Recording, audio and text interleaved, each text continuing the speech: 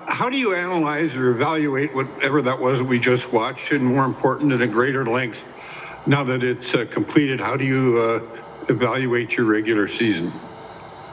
That game was a win if nobody got hurt, and nobody got hurt, so we're taking a win.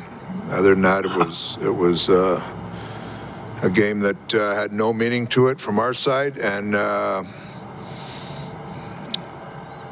so we got through it fine. The regular season, I thought we started slow. We continued to build all the way through, and we improved our game as the year went on. Up to maybe a week or so before these games really didn't mean a lot. I thought our team was playing pretty solid, and so we've got a lot to work with here. We'll have a good day away tomorrow, and start and have a couple of good practices and get ready for game one. You've got a lot of things that this team accomplished, both as a team and individually, to take forward into the playoffs. Can you kind of expand on that a little bit? Well, I believe you only win as a team in the playoffs. So you're right. We've had some great individual accomplishments and play this year. But that being said, we've got to make sure our team game's in order to be a good team in the playoffs. And our players recognize that. We know there's a lot of work ahead. And I think, we talked about you earn the right to be a playoff team. And we've done good work this year. We've earned the right to be in there. Now we've got to take it another step. So, like I say, there's some players that individually have really done a lot of great things for us. But that being said, our team has to be at its best come Wednesday. Derek Van Diest, Post Media.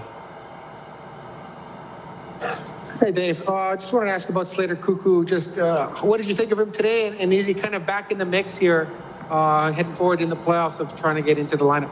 Yeah, he's a veteran guy. He came in. I thought he'd play a real solid game, and he came in and he did. He was, that's a guy that's missed a long time here, and he's worked his tail off in practice to get up and going. And we were glad to get him in a game here. And where that goes from here, we'll see. We've got good depth on defense now, so we've got some good options, and we'll just see where everything goes.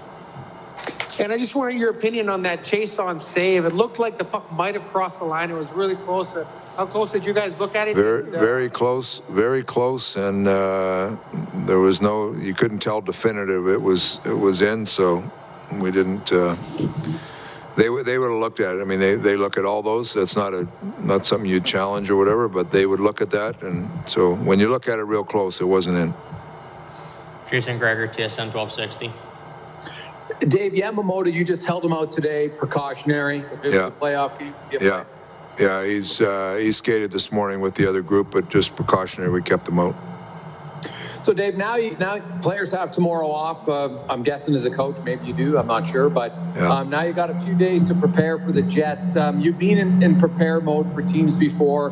How deep do you drill down on a team that you've already seen, 9 times this year? Do you think it's going to be much different in styles when the postseason starts?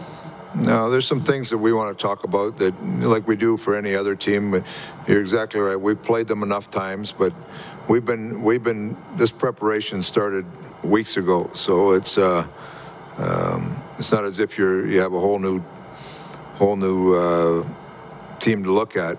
Our preparation began weeks ago with different parts of our game, and we'll continue to do that the next couple days. And there's obviously your opponent. There's some things that are geared towards that, but it's we'll be we're well versed on them already because of how many times we played them, and you have a little brush up and make sure our game's in order, and we'll be looking to start well.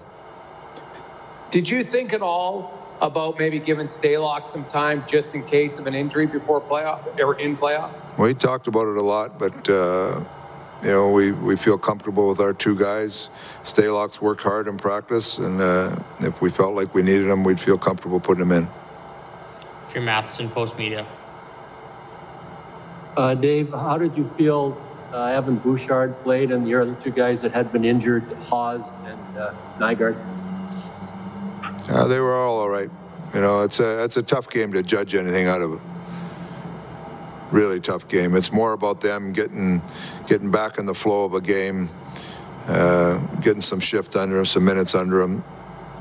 You know, so that's hard to judge a player on how he played. How did you think Mikko played?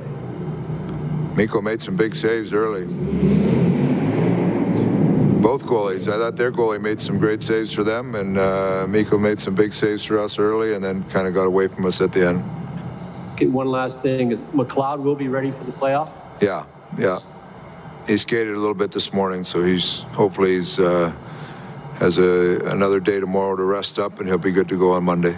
Hi, it's Shauna, and I might be a bad parent because my kids think French fries are vegetables. Hey, it's Ryan, and I might be a bad parent because I went out for wings when my wife was in the hospital after giving birth. Johnny here. I might be a bad parent because in my house, the tooth fairy gives pocket change. But we're not alone. Len emailed us and said his 6-year-old daughter's Tarzan moment going from love seat to lazy boy by curtains made him more proud than any dance recital. And Andy left his 2-year-old at the rink. All right, guys, I'm sure we're not alone. Like Andy's kid.